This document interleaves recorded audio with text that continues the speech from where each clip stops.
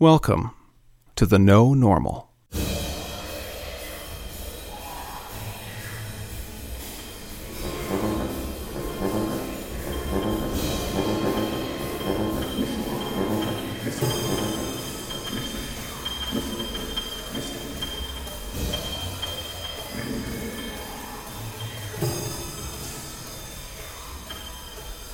The No Normal podcast is a special presentation coming to you from New Music Edmonton.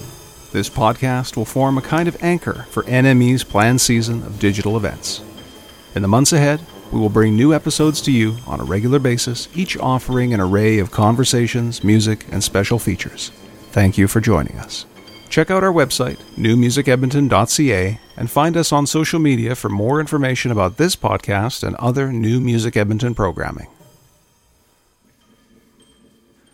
New Music Edmonton respectfully acknowledges that this celebration of creativity was produced on Treaty 6 territory. Amiskwaciwâskahikan is the traditional gathering place of the many Indigenous peoples whose histories, languages, and cultures continue to influence and enrich our community. We further acknowledge that it was the Indigenous peoples of Treaty 6 who established the principles for, and have remained exemplars of, the respectful and caring use of this land for the purposes of art, livelihood, and spirituality. It is from these principles that New Music Edmonton has sought and will continue to seek partnerships, inspiration, and learning. I'm Oscar Tsibart, host of NME's The No Normal, a special 2-hour limited-run podcast series. Welcome to our inaugural episode. New Music Edmonton has been hard at work over the last months planning new ways of presenting the latest in innovative music and sonic art. We're excited to offer a season full of new work and new ways of experiencing it. We have a lot of great things planned and an amazing roster of artists creating new projects. The old normal is gone. The new normal is no normal. Among our biggest projects of the season is a new commissioning program, New Music for the No Normal. With the generous sponsorship of the Edmonton Arts Council, New Music Edmonton is commissioning a dozen local artists to create new classical, audio, and audiovisual works. We'll be previewing them on the podcast or the first 3 episodes, and they will be available for further listening on our SoundCloud and Vimeo pages. For our first episode, we'll feature 5 of those new creations alongside their creators, Ria Uhl, Raylene Campbell, George Andrix, Buyash Noipen, and Caitlin Shion Richards. We'll also have a feature interview with one of Edmonton's major figures in new music, Alison Balcetis, the outgoing New Music Edmonton president. First, though, a chat with the current artistic director of New Music Edmonton, Ian Crutchley. I spoke with Ian recently to hear some of the latest news about NME and to discover some of the things we can expect from the organization in the next little while. So for those not familiar with New Music Edmonton, can you tell us a little bit more about the organization and its history, please? Absolutely. So New Music Edmonton is pretty much the central new music organization in Edmonton right now. We have been in operation under one name or another for about 35 years. It began its trajectory as a collective of composers who were simply looking for a way to get their pieces performed. Over the years since then, we've evolved from that into a lot broader spectrum of kinds of music that we perform and present. We have not only classical compositions, but electronic music, free improvisation. We do lots of work with interdisciplinary organizations, so there's a lot of dance and things like that. We're very focused, especially on Edmonton artists, but we also do bring in artists from other cities and occasionally from other countries as well. Now, given the state of the world and the arts during the COVID era, NME has taken a bold new direction for its 2020 and 2021 season with the debut of No Normal and the No Normal podcast. So what precipitated the creation of this podcast series, and what can people expect from it? As with so many arts organizations, if I'm thinking back to March, which it seems like 200 years ago and it seems like 2 weeks ago at the same time, it's a very strange situation we're in. We were 2 weeks away from our festival in 2020. Things started to get real, as it were, about the pandemic. And we started to realize that it was becoming impractical to even think of doing a live festival at that time. We knew sort of restrictions were coming, almost certainly. So we canceled the festival. The next step, which came very soon after that, was to cancel the rest of last season, which would have been events leading up until the end of June. We spent a lot of the late spring and early summer talking about what this season would be like. We were pretty sure that it was unwise to plan on live events. And one of the reasons is that live events, by necessity, of course, we have to rent venues, but we also, in some cases, we're looking at people coming in from other cities, and in one case, another country. That just didn't seem like a thing that was possible. The arts granting organizations, Canada Council and Edmonton Arts Council and so on, fund a lot of the travel and touring for Canadian artists. And all of those touring and travel programs have been postponed for the time being. So starting to shape together, what can we do in the absence of live events? Let's go digital. With regards to the podcast, we started to talk about what could we use as a sort of a central focus. And a podcast just seems like a great opportunity to put a whole bunch of stuff together that reflects on some of the artists we're featuring. It would include some of the music and other things that they're working on, dividing the season into sort of interesting sort of segments of 2 months each, perhaps. We could then have a podcast for each of those. Yeah, so that's kind of where the idea for the podcast came from. Will the content, as a result of the shift to digital for this season's Enemy programming, be noticeably different from those in previous seasons, or is it going to be a similar sound to what previous audiences have come to expect? One of the things we're doing this season that is a lot different is that we're rechanneling our resources towards commissioning new work from people, a lot more than we have in the past. Pretty much everything that we're going to be presenting this year is going to be something that we've asked somebody to make from scratch, whether it be the short 2.5-minute pieces that we'll be listening to today, or in some cases some longer pieces. Also, possibly later in the season, some live streaming performances and things like that. So it gives us an opportunity to bring together a lot more people in terms of artistic content. Also to give people the support that they need as artists to come up with a new idea and maybe to present something to us that they might not have been able to think of if they had been, focused entirely on coming to Edmonton or putting on a live show in Edmonton. When we canceled our events, we were fortunately in a position where we could actually pay all of the artists in full, whatever fees they were going to be getting from us for the performances. And we also paid all of our temporary staff as well. So we were in a good position to do that. Not everybody is. And they're all being paid according to standard professional fee rates, which is something that we emphasize when we're compensating artists. And so with that, there's going to be some new classical compositions, some electroacoustic compositions, and also a couple of audiovisual ones. Touring might sound glamorous to some people. Quite often what we're faced with in Edmonton is that, just to be extreme, an artist that might, for example, be from the East Coast of Canada or even from Europe has to somehow find their way here for one performance here and maybe another performance in another city. But what we can do with digital, we can have artists from all over the place do pieces for us. And there's not really any restrictions on travel, no worries about what time they have to come in or that they have to spend $1,200 on an airplane ticket or snowstorms, cellos being lost by the airline, those kinds of things. So there are some interesting benefits. And in terms of artistic content, we are hoping that for a lot of the artists, just suggesting to them that they can stay at home and create their piece might lead them to some thinking about things they haven't had a chance to do before. So by changing the workspace itself, you might foster a kind of creativity that would have been prohibited from the concert space or the art space in the traditional sense. Exactly, yeah. Speaking of the artists that are going to be involved in this first season of No Normal, who can we look forward to encountering on the podcast throughout the year? On today's podcast, there's going to be 6 artists that are interviewed. One of them will be Alison Balcetis, who is actually the outgoing president of New Music Edmonton. Then there's 5 people from the No Normal project that we have funded by the Edmonton Arts Council. I had the pleasure of doing the interviews with them, which was a lot of fun. Getting to speak to 5 artists in only space of a week is actually really great. It's a nice, inspiring thing to do. So each of them has different kinds of music. George and Rio have both written instrumental pieces. Caitlin has an audiovisual piece. Oyash and Raylene both have electroacoustic pieces. So they're sort of a good sample of the kinds of things that are coming up. From that project alone, there's another 7 pieces to come later in the season. We have some excellent projects coming up on the solstice in December, the equinox in March, and the solstice in June.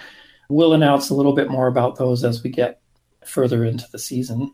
I can tell you a little bit about the December one, which will actually be focused on poetry and sound. So we've asked three really prominent Edmonton poets, Brandon Wint, Nisha Patel, and Shima Robinson, to each pair up with a musician and of their choice, and to put together a 15-minute new piece that's based on their texts and the sounds of the musician they're working with. So that'll happen right on December 21st. We also have two outings of our New Music Edmonton Now Hear This festival. Since we had to cancel the one in March, it seemed like a good idea to have a little extra one this year. So we've got a smaller one in probably be later November or very early in December. And then another one just around the start of spring in March. So there's all sorts of people coming up. We have a lot of artists from Edmonton and other artists from the rest of Canada.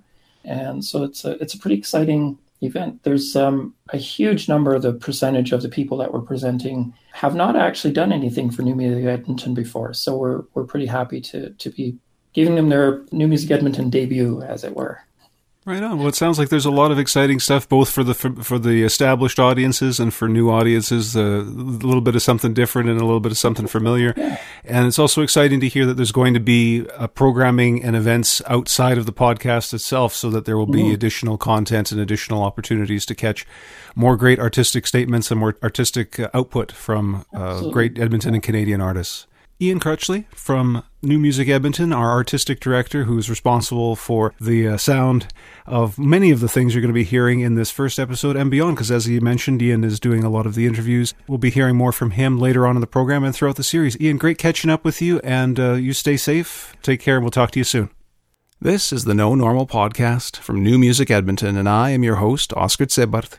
That was an introductory conversation between myself and Ian Crutchley, Artistic Director of New Music Edmonton. I'm excited to now introduce one of the first No Normal artists alongside their new commission. Thlin Devir is an audio-visual work by Caitlin Shion Richards, whose audio-video pieces have recently been shown at Miles Zero Dance, Fava Fest, Got a Minute Film Festival, Metro Cinema, and Found Festival. In 2019, she was commissioned by the Edmonton Arts Council to create a series of short video animations to play on the screens in LRT stations across Edmonton. Caitlin performs in the violin-viola duo The Olm and hosts the weekly radio show Imaginary Landscapes on CJSR. She also happens to be one of the creators of this podcast. Let's listen to the audio side of her piece first, followed by a conversation between Caitlin and artistic director Ian Crutchley.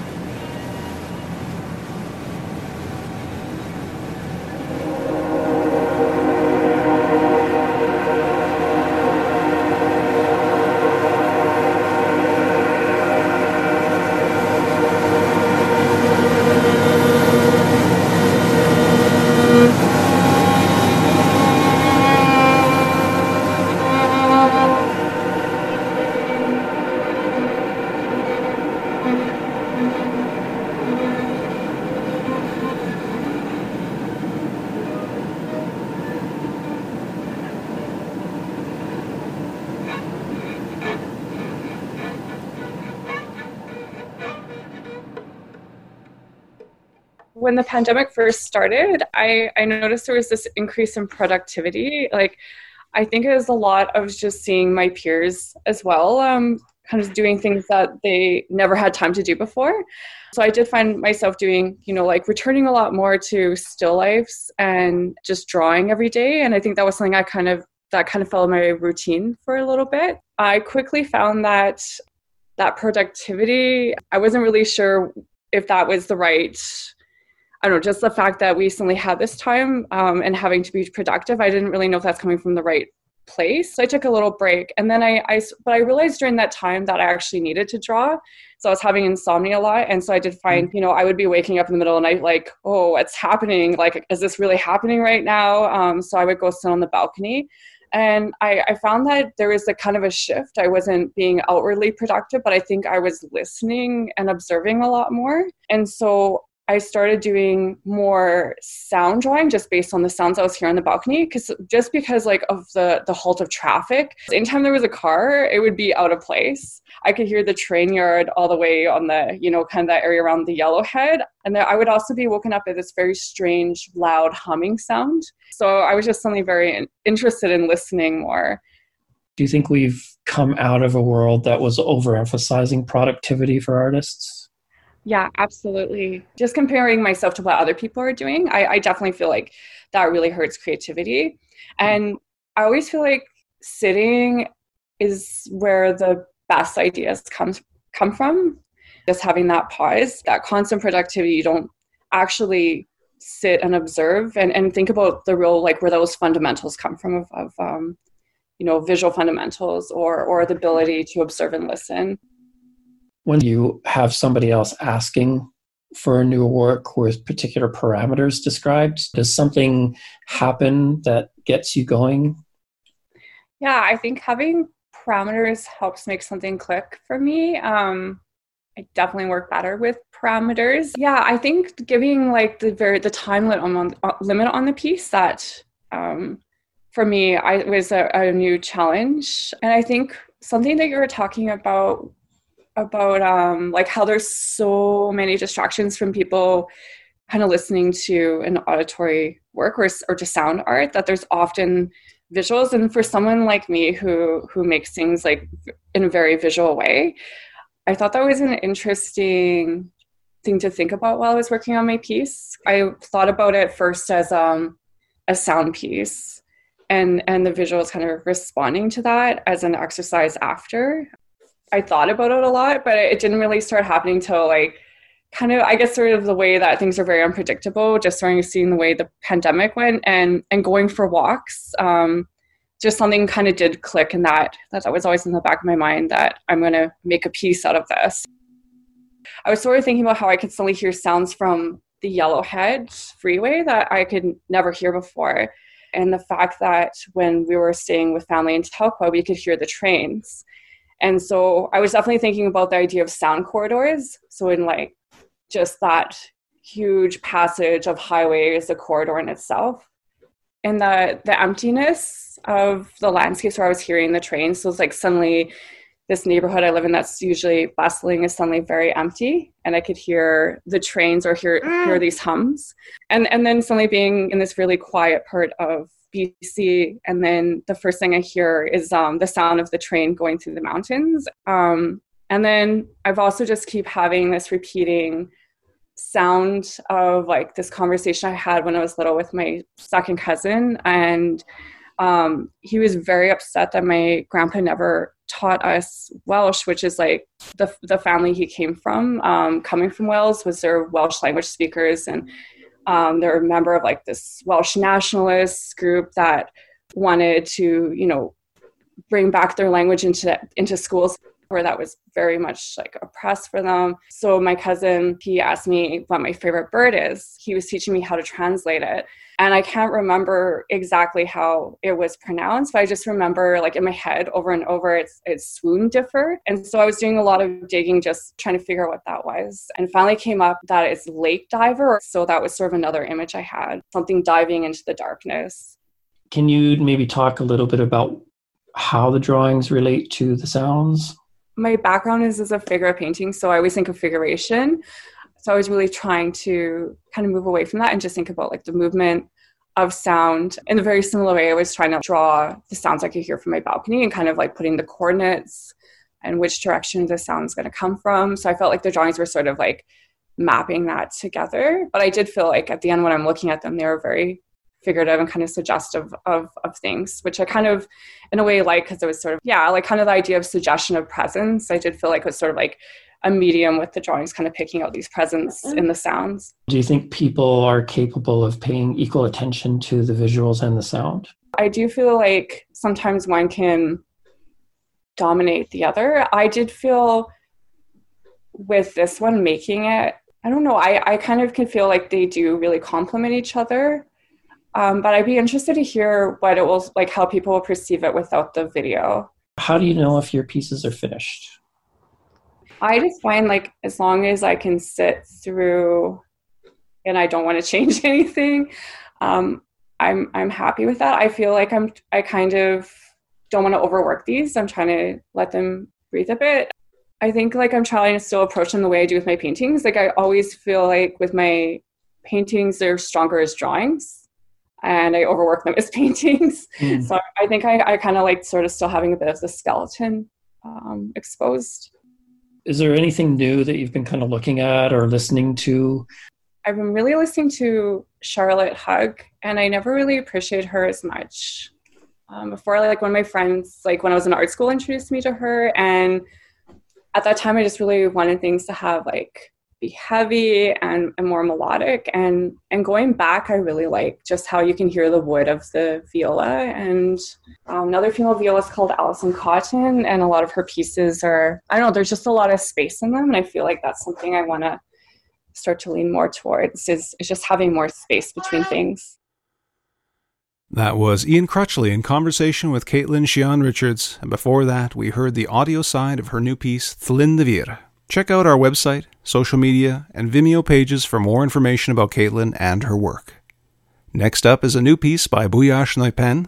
Originally from Nepal, Bhuyash Noipen has become well known in the Edmonton scene as a performer and composer, devoted to integrating orthodox performance traditions with electronica and ambient music, which he believes will help popularize electro-folk experimentation. He is a core member of Edmonton's Holy Drone Travelers and has collaborated here and elsewhere with a wide array of soloists and ensembles. Have you been listening to any music during the pandemic in the last few months that you found really inspiring? Or have you been listening to anything that you've never really listened to before? I have started watching, the Scottish and Irish movies a lot. I think it has more drama and they're very different, very adventurous. And the music-wise, for me, someone like me who is very much new into doing this kind of music, those kind of movies help a lot. I found each and every other movie has such a good element of experimentation of instruments. They are so simple and yet very, very tense. I haven't tried to find new music itself to listen to, but I think my approach was more from going with watching new kind of movie, artsy movies from Ireland and Scotland. Would you be interested in doing music for film at some point, or have you already done that? Not for movies itself, but I think I should be able to do it. I have idea how I would compose stuff for certain kind of themes. Watching these Irish and Scottish movies, it has made me more confident about, maybe it's also because there's more of percussion element in their movies. Just one string and then the rest of it is just percussion and everything else. Do you feel like the pandemic has changed the way you're thinking about music or generally about being creative? The thing with, the traditional music from, back home, it's more like our gurus, our teachers. Until they tell you that you are prepared for performing, public performances, we're not allowed. I think that's more because of our respect for our teachers. Until they tell you to perform, you can. So maybe that way we are so much used to just focusing on making or improving our music itself, practicing, doing all that. So performance-wise, I think I haven't been affected that much, like even creativity-wise. But then for sure, I think I find myself more worried about when you're a musician. Of course, the one thing that makes you really happy is going out, having, people in front of you performing, and then having that interaction. Recently, I had this show with a group, so marimba band, and we had our performance, and it hurt me a lot. Playing music, you look at each other, you smile, you acknowledge something good that's happening. It felt so weird to sit on the stage, have a mask, and then the audience doesn't know what you're trying to express and all that. It's more emotional thing and not too much related to the music itself. For me personally, if I had to, just like close myself in a room and practice, and I might as well have been, in back home, it would have been the same thing, right? If I was practicing and trying to make myself perfect. But then maybe, yeah, for me, it might affect me more because I am here and I'm here all by myself, my parents are back home. And then the one thing that brightens me, keeps me positive is that I know, okay, this week or after 1 month, I may have a show and I'm going to meet new people. I have a stage where I can go and express myself. Of course, it won't be about me talking to everyone about how lonely I feel sometimes, how difficult it is to be myself. But then it's just about me trying to express it through my instruments. In the circumstance that we were in where we asked you to write a certain piece and to write a certain length of piece, how did you react to that? What sorts of things did you think about when you started working on it? I think I was really worried about what I might end up doing because like for someone like me who is so much used to each of our performances are at least 2 hours long. Just improvisation, the traditional thing. And then for me suddenly to, like narrow it down to 2.5 minutes, like I think it kind of scared me a lot. But then again, I also had to remind myself that I have to totally forget about what I am used to doing and still try to, do something new, make something that's worth listening to. 2.5 minutes. So yeah, I think my reaction was actually, I think it was more like me challenging myself and me trying to explain to me that 2.5 minutes is not that less. It's long time. It's one of the difficulties is commissioning an improvisation, for example. I think it'd be interesting to talk about how to do that. And I think the next round of commissions we do, we will be asking people to do more of those kinds of things. The piece that you have brought to us is one movement of a 3-movement piece. Could you talk a little bit about the overall idea for the 3 movements and then maybe a little bit about this individual movement that you have written for us?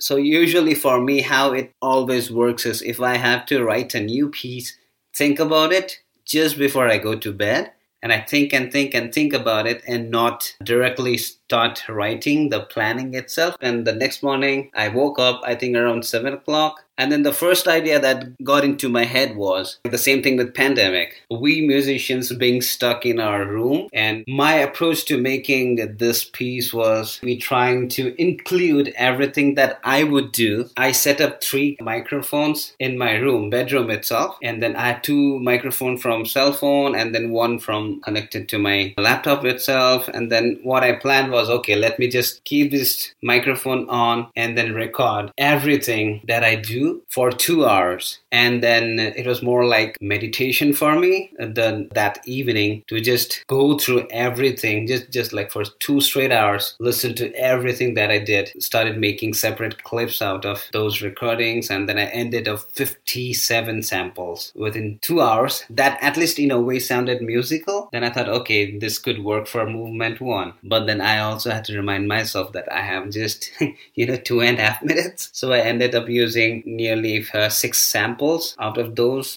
It was my view on how would a musician who is stuck in a place he's not used to, someone who's very outgoing, likes to be at different places, but he's stuck at his own house for such a long time, which is actually a very positive thing because musicians, we usually complain a lot about, I don't have time to practice. But then at the same time, it's difficult when there's no interaction. So first movement is more about, everything just from my bedroom itself. And are you already working on the other 2 movements? So movement 2 will for sure be a little bit more musical. So my idea with the second movement is that have different time signatures at a different pace. So every instrument or anything that's being played in 7/4, and there's something else, some other instrument, or maybe tabla itself, a material being played in 4/4, and just layer it together. And then after 3 or 4 cycles, both these time signatures, they meet at a point. And then my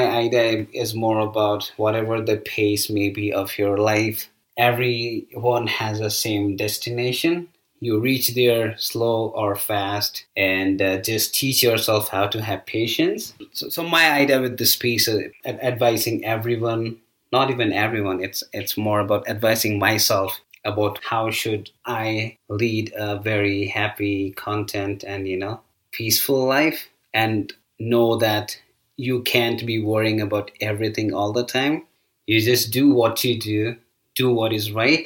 So that's my approach with the second movement. And movement 3 is more about, because I really love the sound of water and wind. So I have few samples of, like waterfalls and rain and all that from back home. The last piece will again try to get us back into the movement one, but then at the same time, lead it towards the end.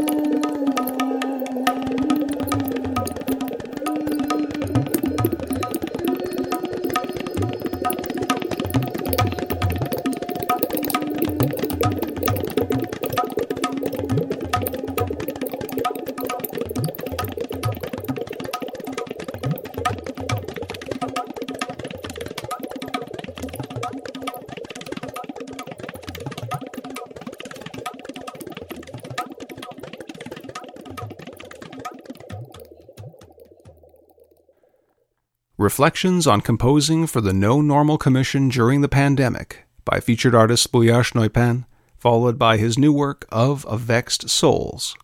To view multimedia pieces and hear more content from this season, visit newmusicedmonton.ca. This is the No Normal podcast from New Music Edmonton. I'm your host, Oscar Tsebart. We continue with the next 2 commissions from NME's New Music for the No Normal initiative, supported by a grant from the Edmonton Arts Council. The artists in this segment are from 2 really different parts of the new music spectrum: electronic musician Raylene Campbell and composer George Andrix.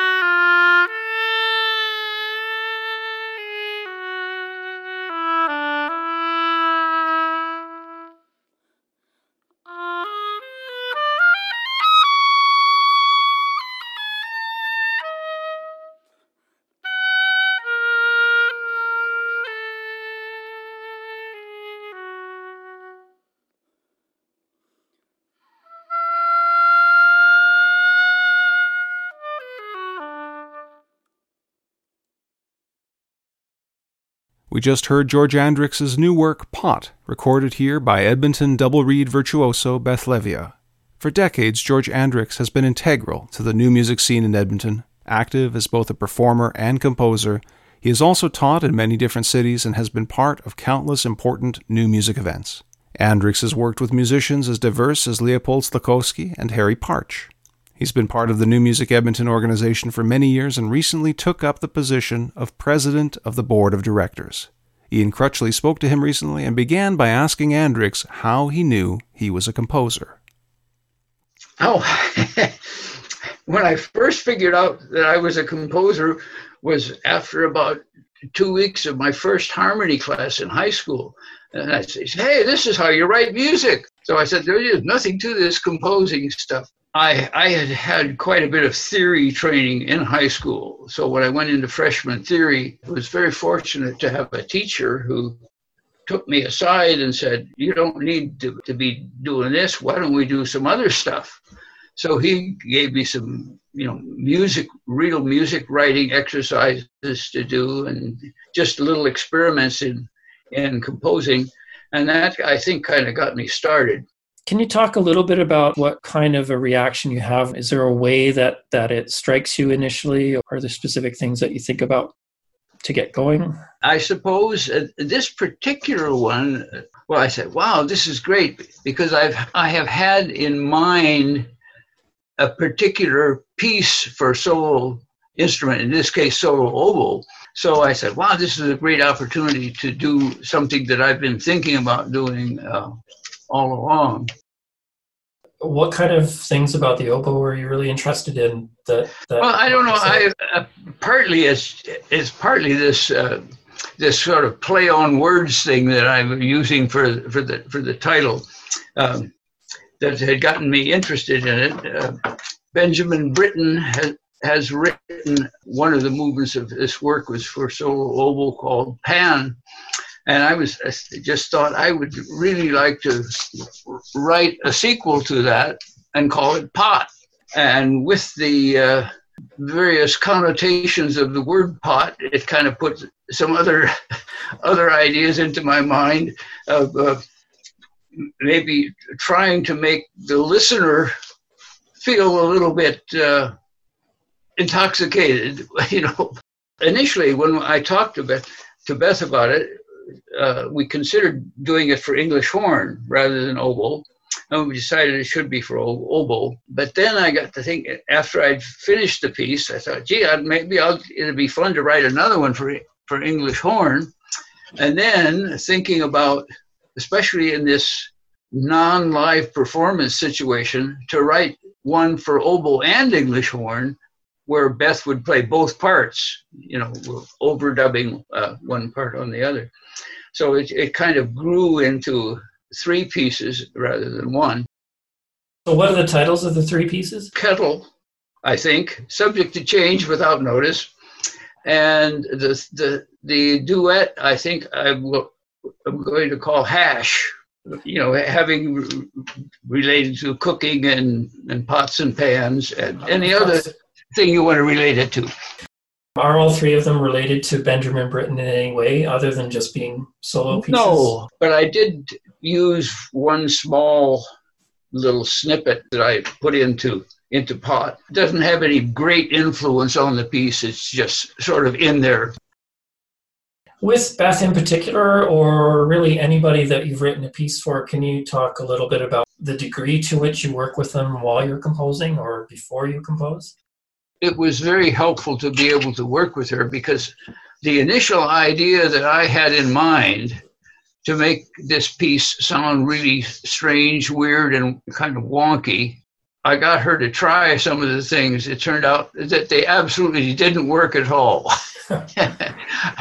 I was thinking about lengthening or shortening the tube by either using an English horn vocal on an oboe or an oboe reed directly on English horn, which I say, well, that's going to make it all out of tune. But it made the whole instrument just so strange that some notes wouldn't even speak. So we looked for other ways of finding notes between notes, bending notes, using weird fingerings that made the notes be out of tune and so on.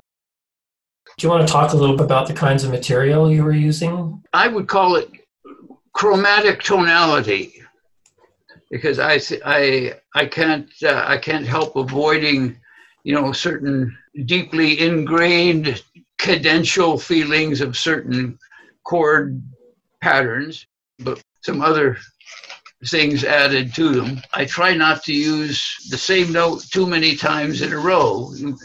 From my serial music training, I want to try to get all 12 of them in there and not have one of them repeated too many times. I'm very much like to write music that I like to hear and that somebody else likes to play. There's been a lot of changes in the way you've written over the years for either long-term or short-term. Is there something that you think is pretty constant? I'm very strongly interested in and rely on the rhythmic structure and drive to create musical interest. Much of my music, there has been some kind of jazz influence that sneaks into it. I have always been a kind of a closet percussionist. And whenever I've had the chance, I've, played in percussion ensembles, and even on rare occasions, even in an orchestra. Mostly it's just from hanging around percussionists and being involved in writing and listening to and performing percussion music. When you're working on a piece, do you have a sense of where you're going all the time? Do you know how the piece is going to unfold over time, or do you write sort of bar to bar? Sometimes there is a technical plan or a particular technique that dictates what is going to unfold. This was especially true when I was doing more atonal things where you could be almost mathematical, and you could say, you get the formula in your head, then the piece is done. You just have to get it onto the paper in the form of these little dots, Do you ever find that you have trouble knowing that the piece is over? I will commonly resort to a recapitulation. If for no other reason, it gives you've written that music, you can just use it over again. Why not? It's a tried and true thing that composers have done forever. But even with that, is it going to go out with a whimper or a bang or whatever? So the ending isn't always obvious, and sometimes it's difficult. It's to get something that is satisfactory. Are you working on any other compositions at the moment? Before the pandemic hit, I had plans to do another birthday concert that the Bach Brass was going to do of my music. I have several brass works, quintets, quartets, and so on, but I was also in the process of writing some new stuff for that. Hopefully, I'll get back to finishing up some of that music. Mm. But other than that, I don't have any particular projects. Right. Of course, who's to say I might not be through with this oboe project yet? It might turn out to be more pieces.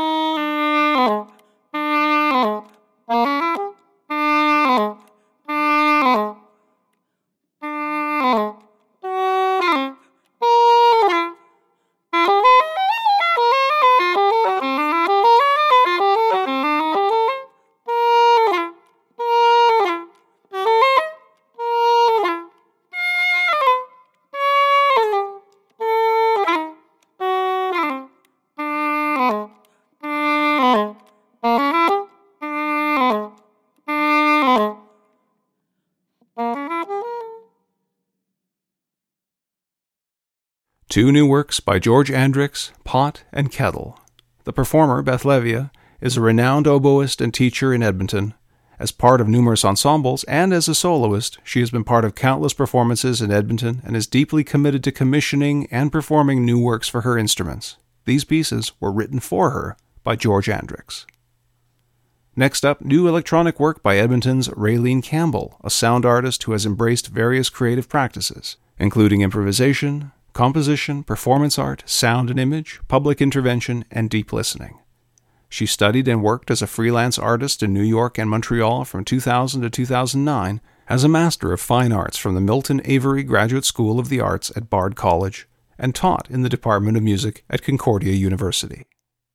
Our whole situations are changing. I had a very active social life. I really enjoyed living alone. And now all of a sudden I'm realizing, actually, I do still enjoy living alone, but I miss people so very much. So that was what inspired me to get a dog. I needed to be around another living being. I don't think it's changing the way I'm thinking about creativity. I think during a time like this, we really need to be compassionate with ourselves and with other people in terms of our moods and our energy levels and what motivation we have to create. And just to find the anchor, I guess, to our creative process that suits how we're feeling in that moment. So for me, this is a new space for me. There's new sounds. I have a dog. There's new experiences. So I think those are the things that I've been paying attention to. That's what I've been listening to. And that's what I've been recording. My creative work has really been capturing sounds, so just recording sounds.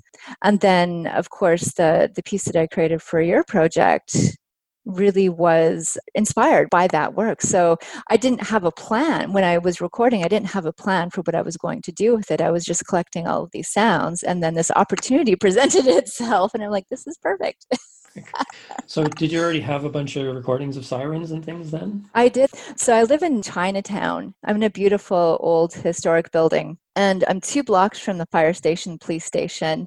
And in the other direction, 2 to 3 blocks away, is the hospital. And I live right on 106th Avenue, which is where all of the first responders drive because it's a wider street and they can drive faster. Yes, right. So I get the sirens driving right past my windows, and it hurts. Like, it hurts my ears, it hurts my body. I feel it. My dog feels it. My environment really was the trigger for that particular process. Like, this is happening to me. These are new experiences. I'm going to start recording them and see what happens. See if I get some inspiration out of these recordings. Maybe I can do something with them. The first sound that I really enjoyed, though, was there's a beautiful, when it's windy outside, there's this beautiful drone, this sort of hollow, the building almost sounds like a giant ocarina. It's this, it's amazing. This beautiful, hollow, low frequency wind sound. So that goes throughout the whole piece.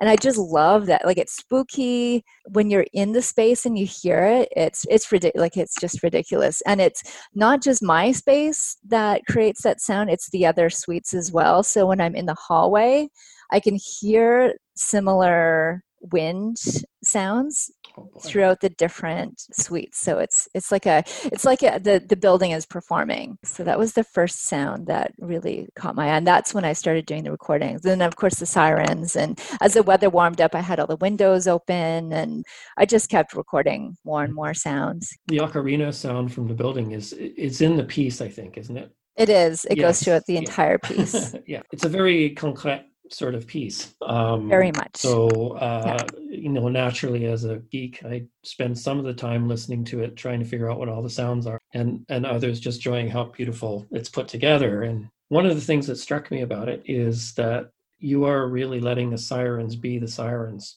You don't attenuate them at all. They sound like they're going past. And in fact, for some electronic music people who, do musique concrète, their instincts are usually to sort of harness the sound and take control of it. But it seems like in this case, you chose not to. Well, I certainly did process some of the sounds, but I've learned over time to pull back on the delay and reverb. I just love playing with delay and reverb. It's so much fun. So there is a little bit of that in there. For this piece especially, I tried to keep it natural and keep it real. Yeah, but there definitely is some processing in there. There's some manipulation. It's very intentional and it's very sparse. There's nothing hidden in that sense. So it's very clear when you've decided in the piece that there's going to be some kind of manipulation or processing, and then those sirens come in, those guys are going right past your house again. They're intense. It sounds like, and honestly, when you're in the space, it sounds like they're coming right through the apartment building. So to get back to the creative process and stages of creative process, sometimes I start with the sounds. Sometimes it's the sounds themselves that inspire me. And sometimes it's concept. So sometimes I have a concept that I want to work with, and then I need to determine, how do I work through that concept? Like, what are the sounds that I'm looking for that are going to represent the ideas that I'm thinking about, that will provide the audience with, or the listener with, the experience that I want to provide to them? Those are the two different methods I have. Either it starts with the sound or it starts with the concept, and then I work the other way. Do you do some of your compositional work outside of the actual machines that you use? Like, do you use notebooks or draw pictures of them? Or simply remember what you want to do? Something I can't do. I know. Yeah. Sometimes I'll do it almost like a graphic score, right? It depends on the kind of concept. I actually have an old paradigm schema inspired by Anthony Braxton that I created for myself way back in 2004. It was part of my MFA work. I'll show you. Have it on a blackboard here.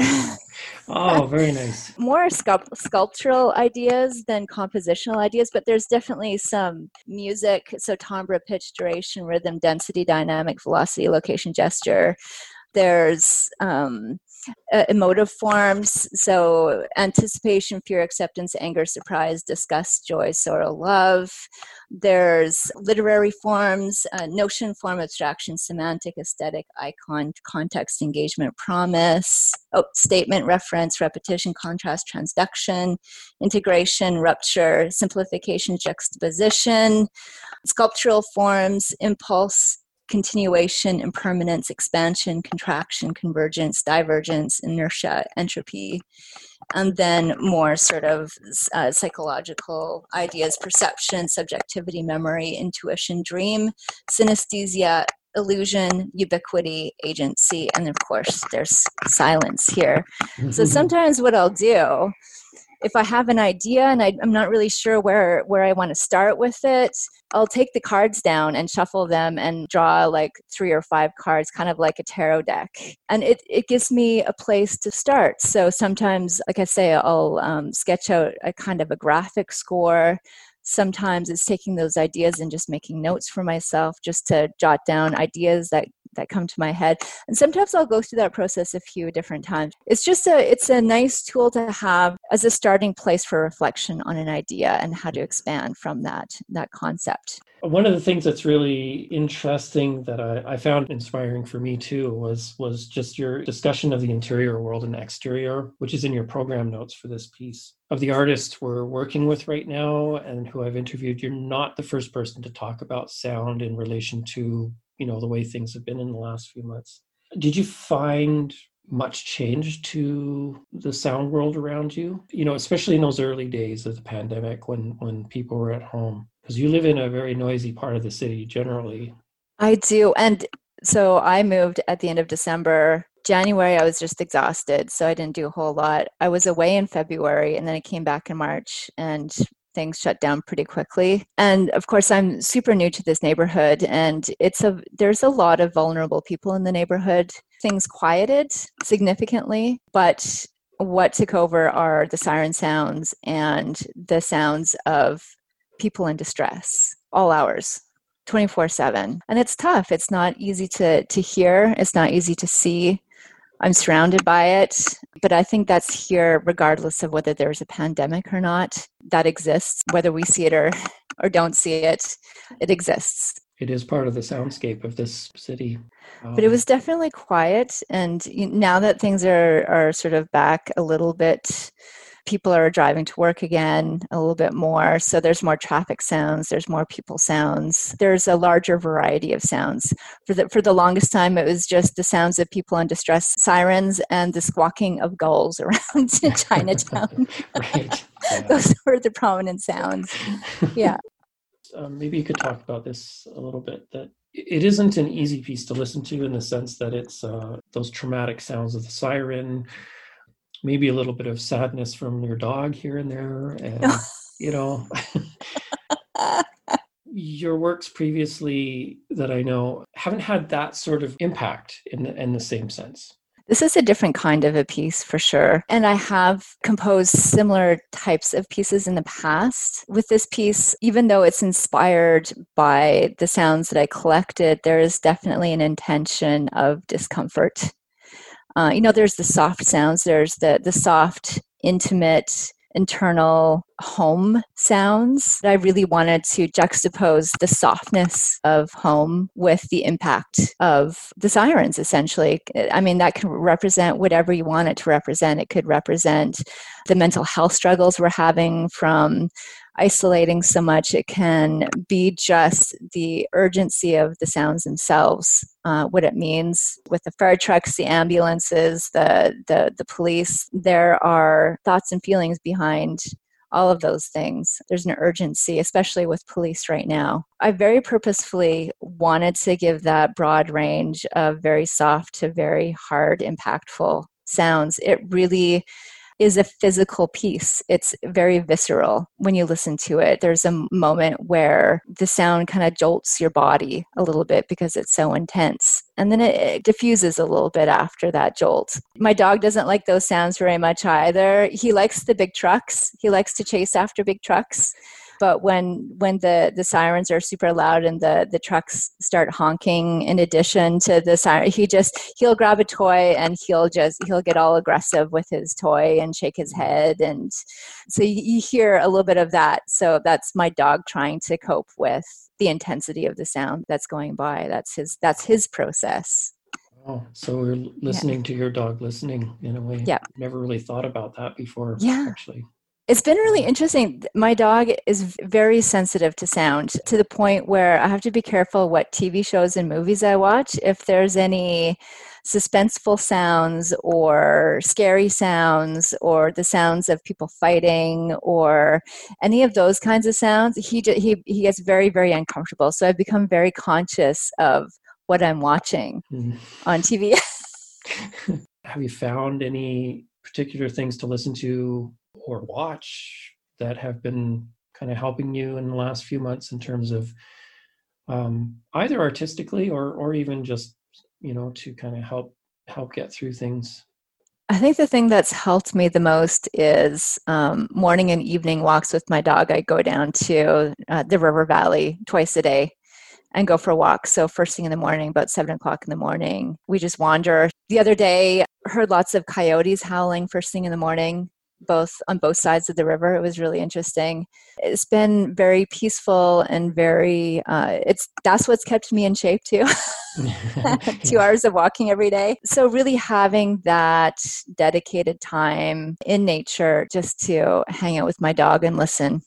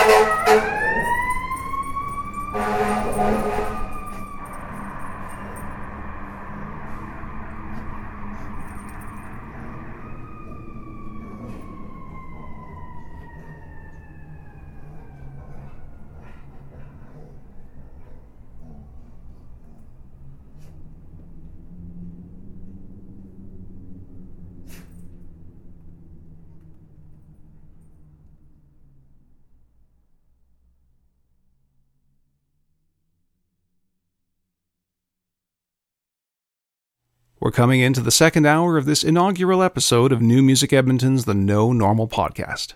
I'm your host, Oscar Zibbart. New Music Edmonton is a not-for-profit arts organization and is dependent on a vast array of sponsors, members, and volunteers. Funding for this season's presentations, including this podcast, has been provided by the Canada Council for the Arts, the Alberta Foundation for the Arts, SOCAN Foundation, Canadian Heritage, Alberta Gaming and Liquor, and the City of Edmonton. We thank them all for their generosity and continued commitment to recognizing the vital role that the arts play in our lives. Thanks also to the members, volunteers, and NME board members and staff who keep it all together and happening for New Music Edmonton.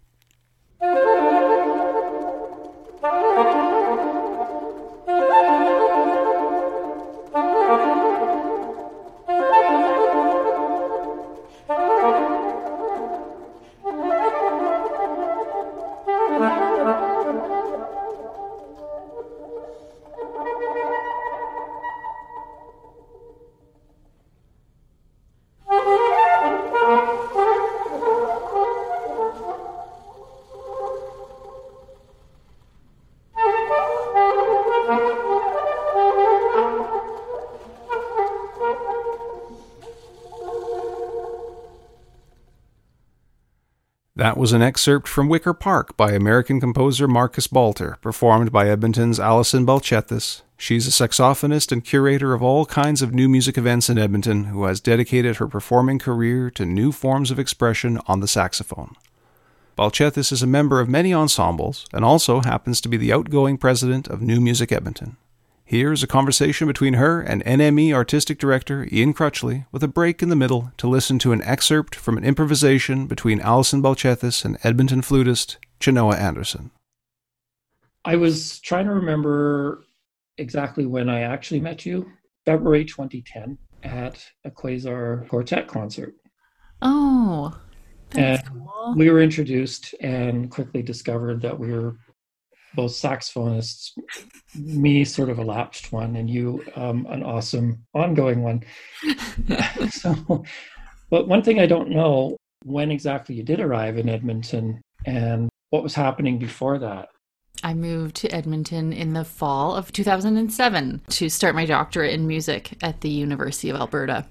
That took about 4 years, and as I was finishing up my degree, I got more and more teaching work, and it turned into a full-time position, so all of that just developed into a reason to stay for good. But before that, I was just going to school. I mean, my whole thing was keep going to school until you get all the degrees, and then you can teach at a university. Oh, yeah. Yeah. You spent some time in France, though, and I'm not quite sure where that is in the sequence. I was just offered the chance to be in this kind of pilot program between the Conservatory of Bordeaux and the University of Bordeaux. And the goal was to create a North American style master's degree in music. So a pretty equal education in the academic study of music and the performance applied study of music. Is there some particular things that happened while you were there with regards to saxophone that directed you towards new music, or was that already happening before you went there? It had happened a little bit before, but that was certainly like a fabulous deep-end experience. But where I went to school before was at Bowling Green State University in Bowling Green, Ohio. And the saxophone professor there, John Sampin, he is a contemporary music specialist. And I didn't know that as a high schooler applying to go to school places. He was just so nice. And the school seemed like a great program, and that was my initial attraction. But then when I started school, I'm realizing that there was a at least there and at a lot of American schools, there might be someone teaching jazz saxophone and someone teaching classical saxophone. And John Sampin only taught the classical side. So I felt a need to have to decide. I was also initially drawn to John Sampin anyway. Like I moved to Ohio from Nebraska. So it was a big move. And I was attracted to studying with him. And only once I moved there did I realize, oh, there's this other person also teaching jazz. So he was kind of the initial reason why I moved to begin with. And then that sort of, it put me on this path. The path could have been pretty classical, but his artistic choices were also really contemporary. And over time, the more and more I was exposed to this kind of music, to kind of contemporary or avant-garde or experimental sounds, the more I was into it. And also the more I realized how special, at least the works being written for saxophone, how they were really for the saxophone. That's such a big thing. It just felt like no longer are we playing music that's really meant for cello or really meant for flute. Is it still possible for you to remember the first really contemporary piece that you learned to play? A lot of my early interest in contemporary music happened to come from composers who also were saxophonists. And so Rio Noda had these, has a wide breadth of works for saxophone, some of which are these improvisations. And they use a lot of graphic sort of hand-drawn symbols. So there was a new notation to have to interpret, which was super fun. And a way of making these abstract symbols make sense in a kind of a phrasing that I'd never heard before. And that was a challenge to sort of maybe be okay with sounds that weren't traditionally pretty and to be okay with that, and more than to just be okay with that, but to make that compelling. And then also to have to reinterpret these literally kind of squiggles on a page or clusters of X's that had to mean something, and to think of direction and purpose in your musical performance in a totally different way than we'd been trained to. Rio Noda took features of the saxophone that, when playing the E-bar, would frustrate the heck out of you. Like, oh, this clunky mechanism on the saxophone, and here I'm supposed to sound like light as a flute. But in the Rio Noda's writing, he takes the clunky, loud mechanisms and it makes it sound like a rain stick where you're executing these key clicks. And they're loud and they're beautiful because they suddenly can mimic something in nature, or it's just naturally, it's part of the saxophone to have these loud mechanics, and he exploited that, and that felt nice. It felt nice to not have to work against something that's inherent to the saxophone. Yeah. And you had a lot of sympathy then from your teacher. Yeah. Oh, yeah. John Sampin, and then Jean-Marie Landex, who is a French saxophonist. They both said things like, if you're not a jazz saxophonist and you're not interested in contemporary music as a saxophonist, you really are just playing the wrong instrument. What can you say about saxophone that might give an indication of why it's the instrument you play? Well, it was in the family. My older sister, Emily, she's 4 years older than me, and she started the saxophone. And I think my mom played it in high school. So I'm sure that's why my sister picked it up. We would busk on the streets of Omaha, Nebraska during the summer nights when there was a lot of people out walking around, and I had to be good enough to hang with her. And so she just seriously pulled me up fast. Then I took some private lessons, which instantly, makes a person better than solely just being in the public band programs. But then the bands were also good. Anyways, like there were these opportunities for auditioning for exclusive honor bands and all of that. So anyways, I was really drawn into, I had a good public school band program, great supportive family, a sister who caused me to get really good really fast. And then all these opportunities to try for these audition based programs that were fun and competitive. And I was also competitive enough that I liked the competitive aspect of that too. So it stuck early on. But I really did like the idea of, in public school, of letting the people who want to shine really shine in these honor bands or solo competitions. And, when we're talking high school aged or junior high aged, it's nice because everyone's looking for their outlet, the thing that they're good at, I think, at that age. So there were some opportunities there. It was fun. Do you feel like a natural performer, or is it something you had to get used to? I feel pretty comfortable now, and I was just thinking, I got a lot of performance opportunity really young with my family band. So with my sister Emily and my dad Matt, the three of us would play at the nursing home for my mom's parents every major holiday where families get together. We would be at the nursing home in rural Nebraska. And we would bring our instruments. So my dad is an accordionist, and we would play, like jazz standards, show tunes, lots and lots of polkas. That was an exposure that helped. And then the busking with my sister on the streets was another kind of claiming your space and being comfortable with kind of distraction. And then marching band, even as much as I hated marching band so much, for the lack of artistic output, I felt. At least it was another opportunity where you really had to practice your presentation, and you had to look sharp, and you had to, because literally people were judging you in these competitions that we did. So that was another opportunity where we practiced being polished and looking the parts. Was marching band mandatory? Yes, it was mandatory. Yeah. Oh, it was rough. It was so rough. It was every fall in high school. So for 4 years, every fall throughout the football season, because it was tied to football, of course. And I hated it so much. But, as soon as that was over, we went into like the sit down concert band experience where we were actually playing music that I was interested in and inspired. So you wouldn't want to claim that, marching band was the making of you. No, you know what though? Maybe one thing I did take away from marching band was how to walk and play at the same time without, the ability to take steps like rolling your feet, rolling your heels so that you wouldn't like chip a tooth with the horn in your mouth, right, which yes. I have now maybe taken into our work as like walking improvisers, improvising with dance and moving around, how to walk and play safely. So I do always have like little marching band flashbacks. Do you have a rough estimate of how many new pieces you've either premiered, commissioned, or performed? Over 70. A lot of it happened with a saxophone quartet I was in. We commissioned and had lots of pieces written for us. In 2014 and 2015, I went to Brazil twice to work with a composer, Andre Mestre.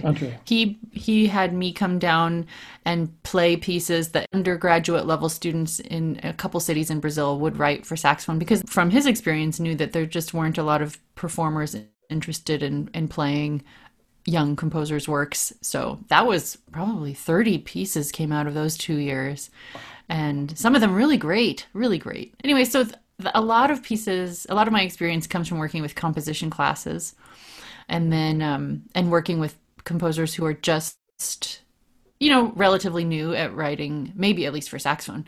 And then in my ensembles, like especially lately with Ultraviolet, this quartet with Roger Admiral on piano and Shanoa Anderson on flute and Amy Nicholson on cello, we didn't find repertoire for these 4 instruments, so saxophone, flute, cello, piano. We've had to commission pretty much everything we play. Yeah. So why do you think that it's important to keep commissioning new pieces? Because we're still just living. Like we're still continuing to live and as people, and things need to still be said about our lives, and artists are the people who say those things. And I like the relationship of working with composers. So I just feel an urge to keep doing that. I firmly believe that we definitely need to make art for the times that we live in. I don't assume that when you meet a composer, you just want to play a new piece by them no matter what. What kinds of things in a composer are you most interested in that makes you kind of start to think about wanting to do a piece by that person? I'm interested in composers who use non-traditional timbres on whatever instruments they're writing for, typically. Composers who really eke out and elicit really special things about each instrument they write for. I'm attracted to really visceral, gut-wrenching, gripping ideas, and also ephemeral, foggy beautiful, sensitive ideas as well. So it could spread the whole gamut in terms of maybe intensity, but just thoughtful writing about the unique qualities of the instruments they're writing for. You also do lots of improvising. So in terms of improvisation, can you let us know a little bit about what that means to you? When I improvise with others, I'm usually thinking about what's being laid down already. How can I contribute that isn't redundant or overpowering?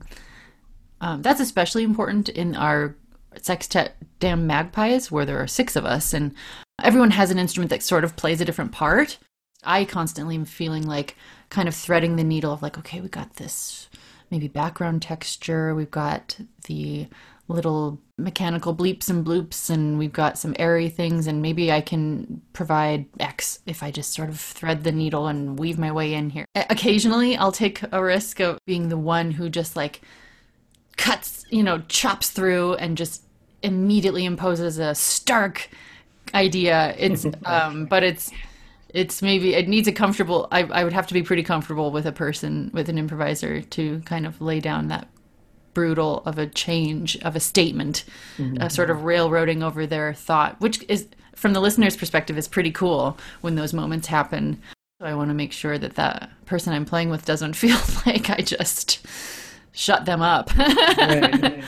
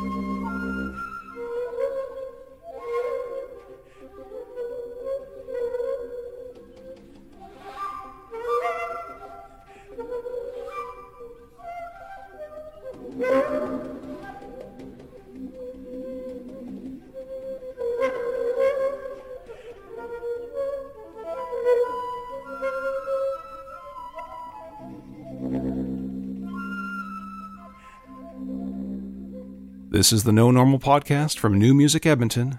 Back now to our conversation with Alison Balcetis. So let's turn a little bit to New Music Edmonton then, since it's been mentioned already. With 10 years retrospect, if you could maybe name a few of the things that you think have been important as achievements for you and the organization in the time that you've been involved.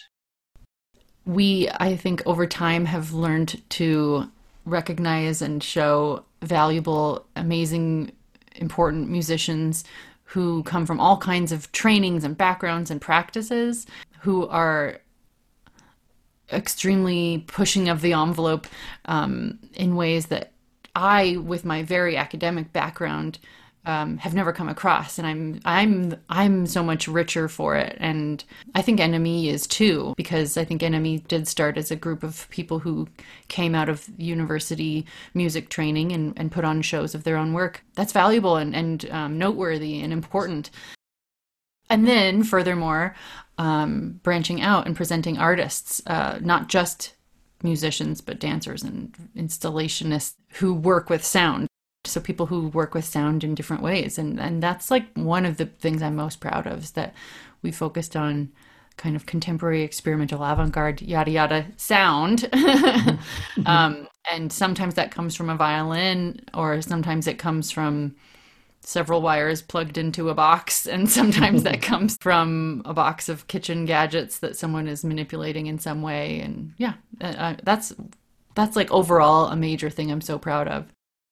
Secondly would be, I think it has a reputation for presenting and being transparent about how they present and who they present. It's a little chaotic, isn't it, what we do? Yeah. But kind of in a nice way, I think. No, in a great way, yeah. For sure. Yeah. And especially lately. I think it's safe to say that without your presence, our current priority to equity and accessibility would not be the priority that it is. I wonder if you want to talk about it, and maybe talk about some of your views, how they may have changed over the years, and what kind of role you think New Music Edmonton or any arts organization can play. I think of other board members who've been really pushing us to widen our diversity in our programming and accessibility. Holly Pickering was on our board, and Vanessa Yamel is currently on the board. They've both really educated me personally. Only ever majoring in music. I'm pretty narrow in my education. And so people cycling on and off the board over the course of 10 years taught me about the different kinds of diversity. The gender diversity in programming easily comes to mind for me. And with a lot of great work, NME has achieved gender parity in their programming of performers and composers. It's funny because it's like, it doesn't feel like it was so hard to just shift our thinking with regards to gender. And we did that a couple years back, at least. So, I mean, which is, again, not soon enough, but still earlier than many, let's say. But then further to that, I mean, that's not enough. It's just not enough. And so our other board members, I think, have done a great job of opening my eyes as to looking outside of my narrow experience as a classically trained musician. That whole canon is, again, extremely narrow. So it was an I didn't know what I didn't even know situation. Sure, yeah. Yeah. But and so like lately, what's our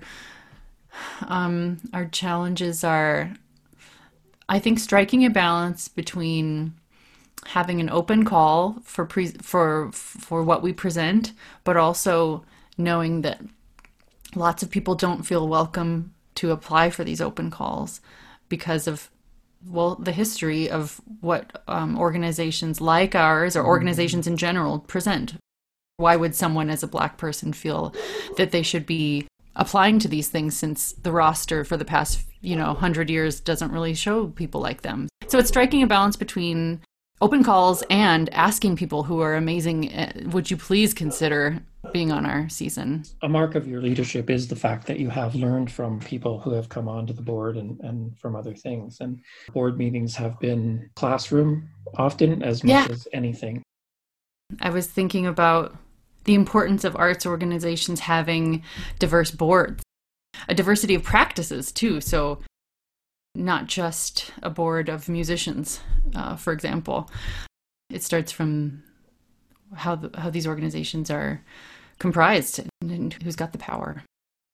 One of the topics that everybody talks about every day now is the pandemic. Yes.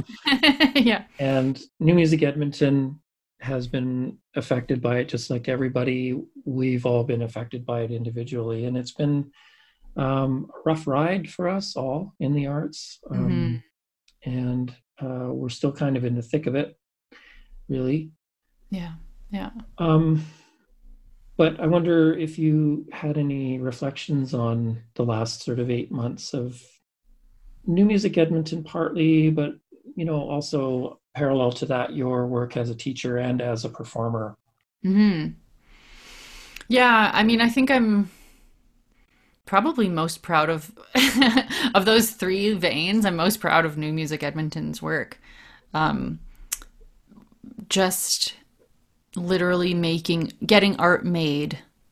What is it? 15 or 20 commissions will be happening this year so far. Yeah, like so far.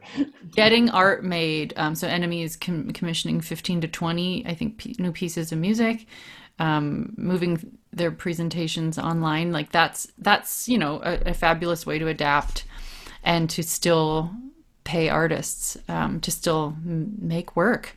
I mean, in the other veins of my life, performing, I've been really struggling with motivation of practicing even. This recording project I'm doing has been hard to force me to practice. And it sucks practicing at home. It's not where I normally practice. Actually, I almost never practice at home. I kind of liked the ability to go to an office. That's something I'm really lucky to have had, as a different place to work. And sort of get serious and focused there. So it's hard. It's hard making art here. It's hard making art now. And it's also hard making art here. But I think just literally booking recording sessions is sort of the one thing that's been dragging me forward. And it feels like it's dragging me. It's definitely hard. It's really hard. That's all. I mean, there's no sugarcoating that. And then the teaching, I'm really happy to see that over the course of the summer, everyone has acquired at least fine to excellent technology to sound okay in their homes and have lessons over Zoom, which is how I'm doing all of my teaching. One-on-one lessons, they can happen okay. They happen fine enough. I definitely miss being able to play bad piano along with my students on saxophone. I can chunk along on the piano in my office at school and accompany them poorly on their repertoire just to work on intonation and learning a little bit what the accompanist part is like. We don't get to do that, and I really miss that. That's been something that we just can't really make do. We can't work around and figure out a way. It's kind of astonishing how adapted we've become to all of this. Yeah. Yet, that adaptation comes with this overhanging feeling of darkness and sadness that But trying to think a bit more optimistically about it, do you foresee some possible changes to the new music world that might come out of the period that we're in that actually will be progressive? I'm sure. If only because it's normal now to reach each other over mediums like Zoom or things like this, whereas before it might have been a poor replacement, but now it's the only thing we have, and we're realizing, I'd rather something than nothing. I think I've gotten to see things that I only probably would have paid attention to if I could see it in person. I'm now widening my interests a bit more because we're all getting our experiences and interactions online. And so I think if everyone's doing that a little bit, that's going to affect artists and the work that they make for the better, that they're reaching out in different ways and seeing things that they may not have considered to see unless it was in person. Even more literally, Erin Rogers, saxophonist who's from Alberta and now lives in New York, and her group Thing New York have made Zoom operas, at least 2, I think, over the summer. So there are people who are using this as a new tool, a new artistic tool, and that's really cool. That's awesome. over the last few months, I've had occasional discussions with people talking about the idea of productivity, and that perhaps in the time leading up to March, we were emphasizing productivity with artists, that the emphasis had to be on the finished thing rather than the process. And we've seen, for example, the Edmonton Arts Council has been extraordinary in making their grants available simply for the purpose of artists to work, not necessarily to produce something finished. Yeah, it's amazing. It really is that grant organizations saw the value, and sort of like what NME is doing, of seeing the value in getting money into artists' hands, because they do amazing things with it. And to de-emphasize the live concert, to put it in the process, it is remarkable. I won't say it's a gift or it's a fabulous thing, because the circumstances are terrible, but it's remarkable that we can think about process rather than end product. It's a major rejigging of how artists think about what they do, to force a slow down, to be given that gift of just of time, well, to be able to survive. you know. Yeah, it's foundational. It's amazing. So what if I was to give you that gift? Let me let me say that I am the EAC, the Alberta Foundation for the Arts, and the Canada Council combined, and I said to you, whatever money you need to support your work for 2 years, what would you do? In other words, if you had sort of a dream project or projects, what do you think they might be? I would really want it to center around this group I'm in right now, Ultraviolet. I would want that to be a core thing. The group has had to work so hard to get repertoire that if we could really inject some amazing sounds into this group's repertoire, but then also bringing in production designers, a really creative person to work with lighting and the stage. I mean, even simple things. I remember when I was studying in Bordeaux, my saxophone teacher, her name was Mary Bernadette Charrier. She had this chamber ensemble called Proxima Centauri. And they put on this amazing show. Well, they regularly put on amazing shows, but one in particular was this chamber group in a sort of industrial performance space. And there was an abstract white metal sculpture made of just kind of rectangular strips of metal that were all painted white hanging from the ceiling. And for, I don't know, the first half hour of the concert, nothing happened. But eventually you noticed that this thing was like slowly turning and rotating. And that kind of blew my mind because it worked with the music in a way. I think they had in-house a kind of set designer person. And so their shows always looked beautiful. And so I want to put more attention on the look of the shows that I would be doing. One thing about Edmonton is space, finding a nice space to play in. The problem is it's a challenge to find an appropriate size that still looks cool, still looks professional and kind of neat. And so what we end up doing a lot in Edmonton is playing in churches. And I don't like that I don't have the power to design that space. I'm eternally grateful to some of these churches in Edmonton for how generous they are. A space of that size for the rate, the fees that some of these churches charge, that is to say really low fees, is a gift. It's incredible. But oftentimes it doesn't jive with the aesthetic of the music that I'm playing, and I would really love a space to also work with the music. And so that would be sort of a dream. Yeah, that would be a dream. So if you were to do a solo recital with a stage director, lighting director, and so on, what do you have any idea of the kind of music you'd want? Would you like to commission new pieces or do a combination of the various groups and solo things you're doing? Yeah, I think I even said this jokingly recently, that it would be so cool to have it would be cool for me. This might sound totally self-indulgent, but it would be cool to have like a concert of, with every group I'm in, maybe one piece per group. So I'm in a saxophone quartet, ultraviolet quartet. We have Damn Magpies, the sextet that improvises. And then it could be improvising combinations of smaller groups. So I would love it to include improvising. I would love it to include some new pieces. And then like some of these amazing contemporary works that I never got around to for whatever reason. There's sometimes outside forces that push a person to play pieces that maybe come from nearby. We're celebrating Canadian composers, which I totally believe in. But maybe that means I haven't paid attention to or gotten to all the American composers I've been interested in, or European things that I never got to. Maybe those like European staple pieces that I didn't get to play all of, but maybe there are a few that I still would love to play. Yeah.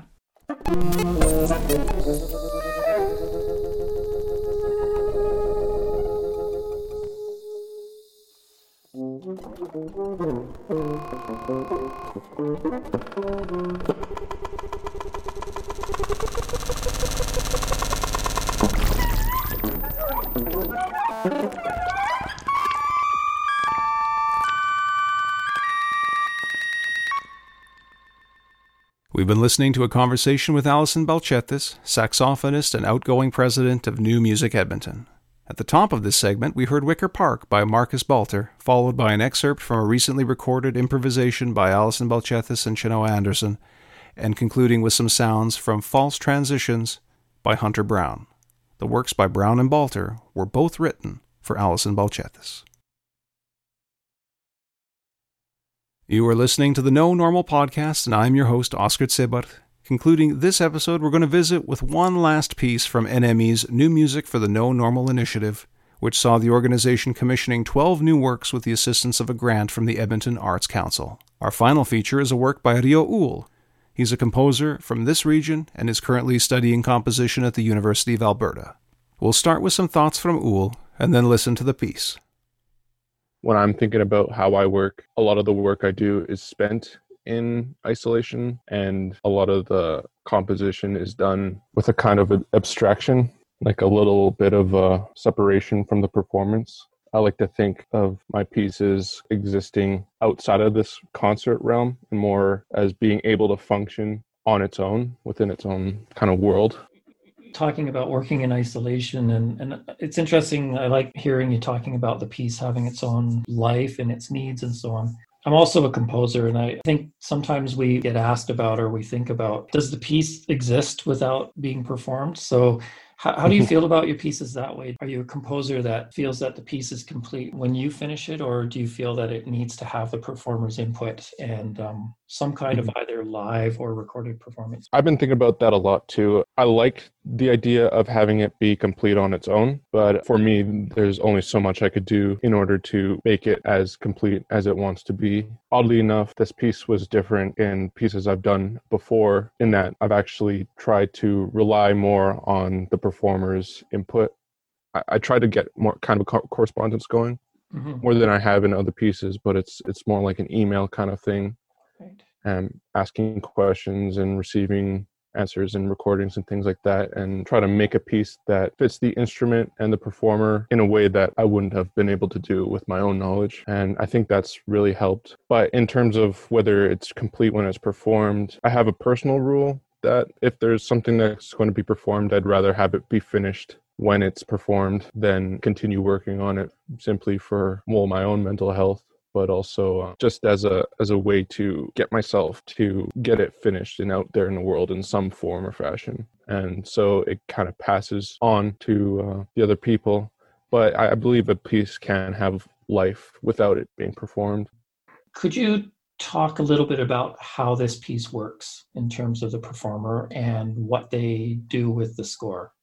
Yeah, so there's a series of instructions and some notations just to give the performer a little bit of a clearer idea of what to do with the instructions. There's an amount of time that each of the instructions incorporates or kind of lives in. So the performer will choose a certain number of the instructions and what order they can be in. I'm sort of very loose with what they can do with that, with each line, and the performer improvises on those instructions in the amount of time that that little module lives in. I think each of them are 25 seconds long. Performer chooses around 6 of them. I think the piece is 2 minutes and 30 seconds long.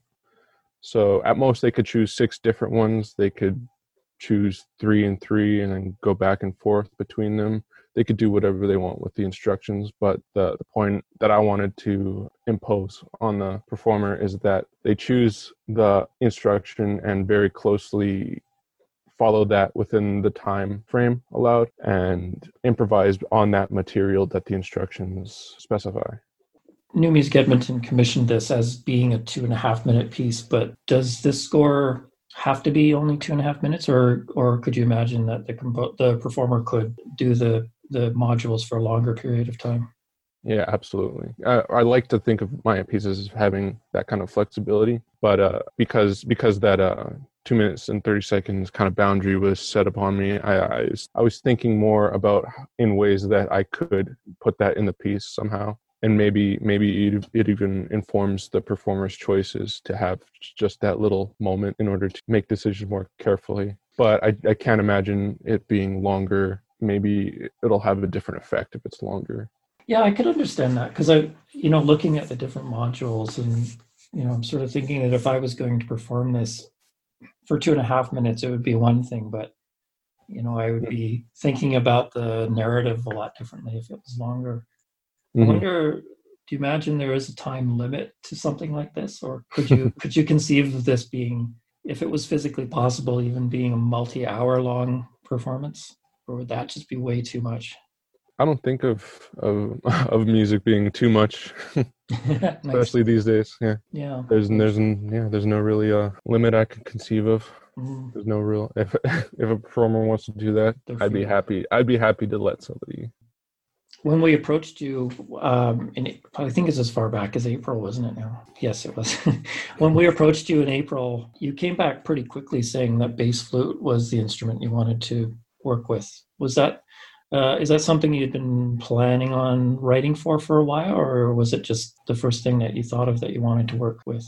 Yeah, it was pretty much the first thing I thought of. I didn't really have any ideas for bass flute in particular because I had the choice of what instrument. I was pretty anxious about what I was going to do. If it was perhaps a different instrument like piano or cello or something, I don't know if it would have been the same piece, but I wanted to choose something that I was unfamiliar with and perhaps could make something very specific for.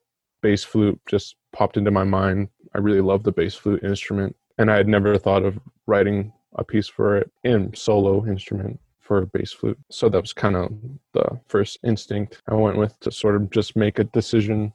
I guess it was more of an imposition that I could feel like it came from the outside that I put on me, and then I could continue with that. It's always a good dialogue with composers talking about what happens when these restrictions come in, either time-wise or the instruments and so on. And I know for me, it's a constant need when I'm starting a piece to just gradually eliminate as many decisions as possible so I don't have unlimited decisions all the time. Yeah.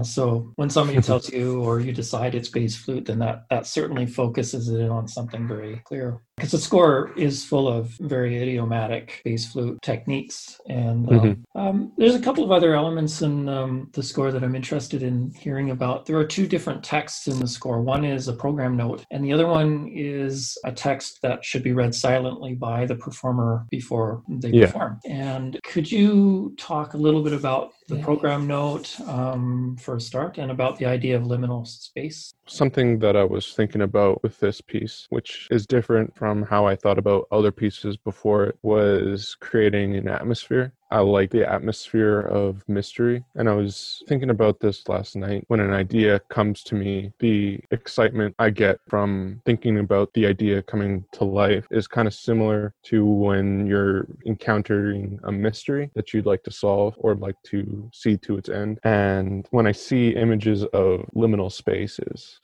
it's kind of like this feeling of unease and mystery that maybe you'd get from watching a David Lynch film. It's kind of a surreal, odd feeling. And it does have some relevance to the way things are in our reality. In fact, they always have that kind of presence in our lives. The liminal spaces, which are like these always present but never seen entities, but they just exist as spaces in our society. And something I wanted to get at with this piece is perhaps just capture a kind of feeling in a moment. That's how I like to think of my pieces, as just a specific thing happening in a moment, or just a specific piece of time. that program note was just a way for me to introduce a different element to the moment that people didn't know how it could fit into the rest of the score, of what the performer's thinking about, or what the setting they're in, just to introduce a little bit of surrealness and mystery to that performance. I think that is one thing that I like to do a lot, and is just to kind of throw things off a little bit and get people to wonder what this thing has to do with the rest of the thing. And maybe it doesn't, maybe it does. It just sets up an activity in their brain so they're receptive to something. Yeah. So then there's this other tech which is intended for the performer to silently read to themselves at the time of performing. And can you talk about text a little bit, and also maybe a little bit about how you think that might function with the performer? I wanted it to function the same way that the program note would for the audience, except for the performer. There's a clash between the program note reveals itself to the audience in this kind of odd, descriptive Wikipedia page kind of description, but the program note would set up an atmosphere in the performer's mind that perhaps directly contrasts the text that the audience would know about. I tried to create a kind of surreal and calm moment in the performer's mind that they could think about while they're performing that has to do with the bass flute and the kind of feeling that would like the piece to have on the performer while they're performing it, a kind of specific but kind of isolated feeling that they're exploring this situation, and the piece unfolds in kind of the same way that the text describes it as, right, but in a more abstract kind of way. Have you had a text like this for performers before in a piece? No, not really. Usually my pieces are exactly what they are. It's the score, and maybe that atmosphere is created from in their own mind while they're performing it. Mm-hmm. But I was trying to create a different approach with this piece. Usually the piece in my mind starts as a format or a concept, but this piece started as more of the idea, as the atmosphere, and I tried to kind of meet it in the middle from like the top level, which would have been that atmospheric kind of idea, and the bottom, which would be the concept of the piece, and try to meld them together in some way that would work. It'd be interesting to find out from the performer how this impacts their performance. I'm sure it will. That was composer Rio Uhl in conversation. And now here is his new work, Alone Time with Bass Flute, composed this year for flutist Chenoa Anderson. Anderson herself is a nationally renowned artist who has performed and recorded dozens of new works in her career. A quick note about the following piece. Please be advised that there is approximately half a minute of silence at the start of this work. This section is intentionally written into the score with the instruction that the performer begins by silently reading a text.